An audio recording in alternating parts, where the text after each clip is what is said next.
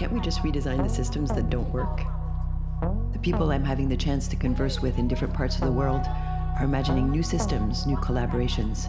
They're imagining a new world. Welcome to Design Influence. I'm Isabel Swiderski.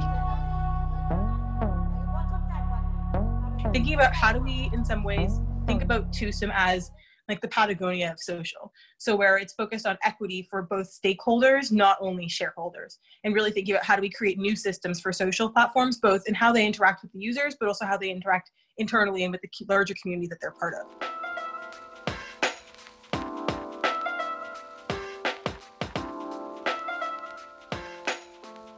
I had the opportunity this week to chat with Mika Lejeune, a writer and technologist, and the CEO and co-founder of TwoSwim, a social messaging app with an emphasis on close connections and private communities. Through this pandemic, we've been trying to find ways to connect with each other through our screens. I wondered if Mika had some insights she could share around how communities that have existed online prior to the pandemic are adapting to respond to this different need for emotional proximity when there is no in-person alternative. We sat down over tea in our respective homes in LA and Ottawa and explored how she's reinventing social networks and how we might all get better at being physically distant but socially close. We ended up getting into a phenomenal accelerator program called Headstream that's powered by Second Muse, which is an organization that I believe their tagline is powers 21st century economies. And so we're taking part in this program that is for organizations building digital well-being products for young people, and specifically looking at underserved young people. So young people of color, young people who are part of the LGBTQ plus community, young women, which of course is very in line with who we are invite only for. And so it's been really great learning in that program. It runs now through August. Can we take a step back and how did it all get started? How did you move into this space and decide that this was your mission for now? Yeah, so a confluence of multiple things. My background is sort of in digital marketing, experiential, like branded community building. I worked from Toronto originally, so I was doing that work there. And then I spent the last 2.5 years while in New York, so 2016, 17 through 2019, working in an arts organization called No Longer Empty. And there I directed the education department. So working with young people, mostly, again, those underserved communities for young people, exploring how the arts could be tools for social justice, how they could use different mediums to bring about change and use social platforms to really build their own networks and build them as platforms really for their own voices. And in doing that work, parallel to that, my co-founder and I had been having conversations about social for probably about 3 years at that point. So like 2017-ish. And because my background in digital marketing, I had seen for a very long time how social could be used and also how it was sort of built to be used. And Michael and I, my co-founder, and I had probably like I don't know if epiphany is the word, but in 2017, he ended up deciding, you know what, I'm leaving fashion, like let's work in this space, let's build. And so he taught himself to code that year, and we ended up building our first app, which was a video-to-video app in 2018. And when I say we built it, I mean he built it single-handedly. I was just there cheering him on. And the app, we launched beta on that in 2019, and then ended up building that, testing, figuring out who our core user was, what it was they really, really wanted from social, and then sort of took those ideas and started building TwoSwim last summer, so summer of 2019. And what do you think is the core approach of TwoSwim that's different? Yeah, I think for us, there's a couple of pieces. So TwoSwim is invite only, social messaging focused on close connections and private communities. And we have sort of 3 main groups that we work with. We have sort of traditional groups or communities who meet online or offline and need a better digital space to meet. We have spaces for creators, so folks who have an audience or an Instagram following that they really want to convert into a real community where they can talk to each other. And it's not just about the creator, but about the people who are part of that extended community. And then we also work with brands. And again, thinking about brands who are really centered around those underserved groups and are actually thinking about how does the value of the platform and of what they as their platform benefit the people who actually give them money to sustain as a business. And so for us, we have sort of the core piece is really thinking about changing how we use social to not be about consumption, but actually about engagement. And I think that's consistent across all of those 3 sort of main groups we work with. For each of them, it's a little bit different. I think that for groups, we offer a way for community leaders to both still have, agency to run the group, but also in many ways sort of democratizing the access or the ability to post, the ability to be excited about being part of the community. Same for creators. And I think for brands, it's like really thinking about, for them, how do we, as I'm sure you know, like Instagram ads are very expensive.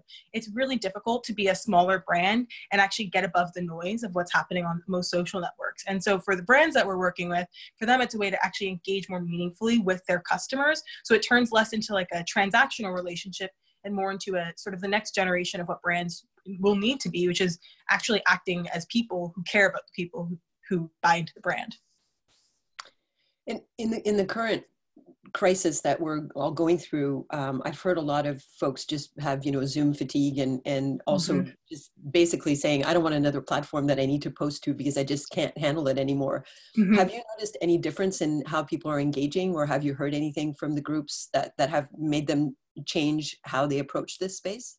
Yeah, I mean, I don't think anything in anyone's life has been untouched by what's been going on right now. I think that for some of our partners, it's very mixed. I think for some folks, especially those who are parents who are running communities but also have full-time jobs, and in addition to being now a full-time stay-at-home parent, for those folks, it's a lot. It's been a push and really difficult because they aren't getting paid to do this. It's not their everyday work, and while they really care about the communities, they also have to take care of themselves and take care of their families.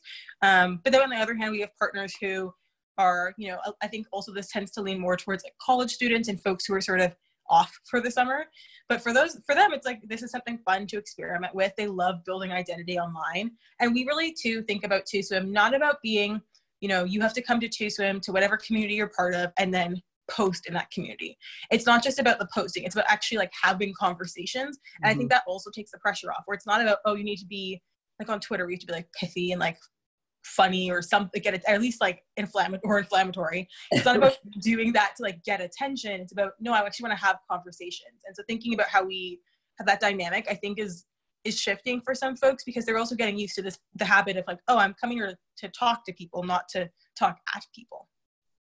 That's definitely an important distinction. And so as your role as convener, because of course you're supporting conveners and creators, what do you think is, well, both the challenge and the opportunity of this time, where not only are you, leading to redefine this digital space, but there's also so many shifts going on. So starting with the responsibility, what do you think the responsibility is as a convener in this moment? I think I'm of two minds. Well, I think so. Personally, I'll speak to that more easily because it's my life that I'm experiencing. I think for myself, I feel immense responsibility anyway, as someone who has a social platform that is working to support partners. So for me, my responsibility is to always make sure that we're there for them. Our team spends a ton of time building out resources, and we're actually in the midst of creating our own community on TwoSwim for the community leaders to meet each other and have conversations, because I think that while support from one's more, the formal community one leads is important, it's also really helpful to have peers or people who understand the sort of day-to-day experience of running a community. So we're really trying to make sure we create resources and space for that. As in terms of conveners who aren't running the app, but running their own spaces and their own communities, or streams as we call them on the app, I've had a couple conversations with partners who are starting to really, in a way that I really like, rethink what it means to run a community. So whether that means saying, no, like I can't do this for entirely free anymore. It's not sustainable for my own personal mental health or lifestyle. Doesn't mean that they're trying to charge, $500 a month for access, but they're really recognizing like this is work that's important and it should be paid for. So we have some partners and folks that I know who are sort of starting to really think around those ideas. I think also something that we're really interested in sort of in the long term is thinking about going back to that stakeholders. So it's not just about the community leader sort of creating space. It's also about the people who are part of the community actually pitching in. And I think it's sometimes difficult. Like some folks just aren't as naturally like extroverted digitally. And so those are not gonna be the ones who start conversations. They're going to always be the ones to join, which is fine. But for us is really thinking about how do we also support those folks who are more informal community leaders within a community. So the sort of, how do we build out optionality for, maybe not a moderator, but someone of that type who's sort of like a second in command and can assist the lead person. And so for us, again, going back to it, it's just like building those support systems and creating ways for other people to support them as well. What is the thing you're most proud of in the last few weeks that you achieved? What am I most proud of? I think that the way that our team, so from Headstream, since we were accepted into the program, we've grown our team. Sanaya, who's been interning with us for the last almost a year, actually, 8 months, has actually joined the team like properly as a permanent team member. And then we've also brought on someone as head of brand partnerships. And so seeing the growth of our team so quickly, but also the way that the team is mobilizing to create those support systems, whether that's reaching out to brands to be able to support communities on TwoSwim, or just building spaces for the TwoSwim leaders, that I think has been the thing I've been the most proud of, is seeing how quickly they've mobilized, and also like the action that's taken is just so admirable. And I'm really excited for that. Fantastic. So what does success look like for you then? I mean, I know there's a ton of uncertainty right now, obviously, but what is your vision for as much as you can imagine in this moment? Mm-hmm. For us right now, as of right now, and this has been something that we've been like playing back and forth with, of like this conversation of even just like success often in the startup world is measured in VC dollars. And for us, that is not something that we think often aligns with the needs of a social network. When the values of a social network don't often align with the dollar value placed on a platform by VCs. And so for us, success really looks like, do we create a social app that allows people to connect with people they care about? Whether they've met in person or not, doesn't matter. Just do they want to have those conversations? I think as well, success for us really lies in creating value for the users, not taking value from them. And so for us, this is a very like long-term, long game. We want TwoSwim to be something that we like continues to be, no matter who is there. And it continues to be a utility for folks, and continues to be a place where they can actually just like go to engage and have conversations. They don't have to go to perform. And I think when we can change that, we can really change how we all interact in person as well, let alone how we interact on a sort of the more mainstream performative platforms.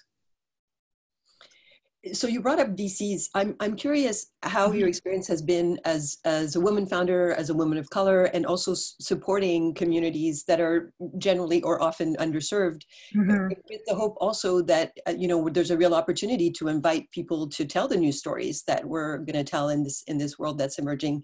How has your experience been? Has it been an advantage or a challenge or a mixture to be who you are? Yeah. That's a great question. And I think it's a mix. I have a mixed answer. Well, I should say on the first hand is like I've never had anything blatantly horrible happen against me, gender, race, like any of that, which is great. I also have built like amazing connections with folks in the venture capital and just the startup world more broadly. So I also should say like, nothing bad has ever happened, because I've only met really wonderful people. There have been some like funny conversations about, some investors thinking that social, like, which again goes back to what the investors need. Like they need massive returns for their LPs and their investors. And so for them, it's like they need an next Facebook. But the problem is that some of the bigger platforms are causing the biggest problems that we're having. And so I think the biggest difficulty I've had in the last few months, or not the last few months, but like the last, year or so of building in this with TwoSwim, is that for a lot of folks, if there is a pattern they can match, they will match it. And then once that pattern is matched, it's sort of hard to work backwards to say, right, but like that is the bigger issue. We need to not recreate that. I've heard some horror stories. I have friends who, have raised and experienced some things, but I've been really lucky that has not happened to me. And I've met just wonderful, wonderful people. Do you think there's an opportunity to gradually change that conversation? I mean, clearly, you're values based and you've built a business based on the vision of how community can be built and who should be invited to the table. How do you think we can affect change? Is it the way you're doing it? Or I know you've been hosting conversations as well. What has been your strategy to advance a little bit your values, as well as what you've been creating as a creator, but also really projecting what your values are and why you're creating? Totally. So I'll answer the question in the reverse. So I'll answer like what we've been doing, and then I'll speculate on how I think what I think the future looks like. So personally, as you said, we were hosting conversations before all of the COVID-19 started happening. And for us, it's less about, I don't know, it's less about projecting values as it is just living them. In addition to the work that I do with TwoSwim, I consult for a couple of, I'm not doing it as much now, but over the winter I was consulting for a couple of companies, mostly like women-owned brands. I also teach a course on intersectional feminism to girls in China over the internet every quarter. Yeah, and it's amazing. I love doing it. But for me, it's less, for me and for the team, it's really less about saying, our website does need to be, we're going to be redoing it soon, but it's not about saying like, our website needs to be like this manifesto of what we're doing. I think it's really in, when we bring on a partner to TwoSwim, we do like incredibly laborious and like loving work to make sure that they feel happy and secure on the platform, even just as like the community leader themselves, let alone the individuals. I personally email like it's every new user who comes onto the app, asking them to give feedback, asking them to just check in with me, especially right now with what's happening with COVID. I just want to make sure that we're able to support however we can.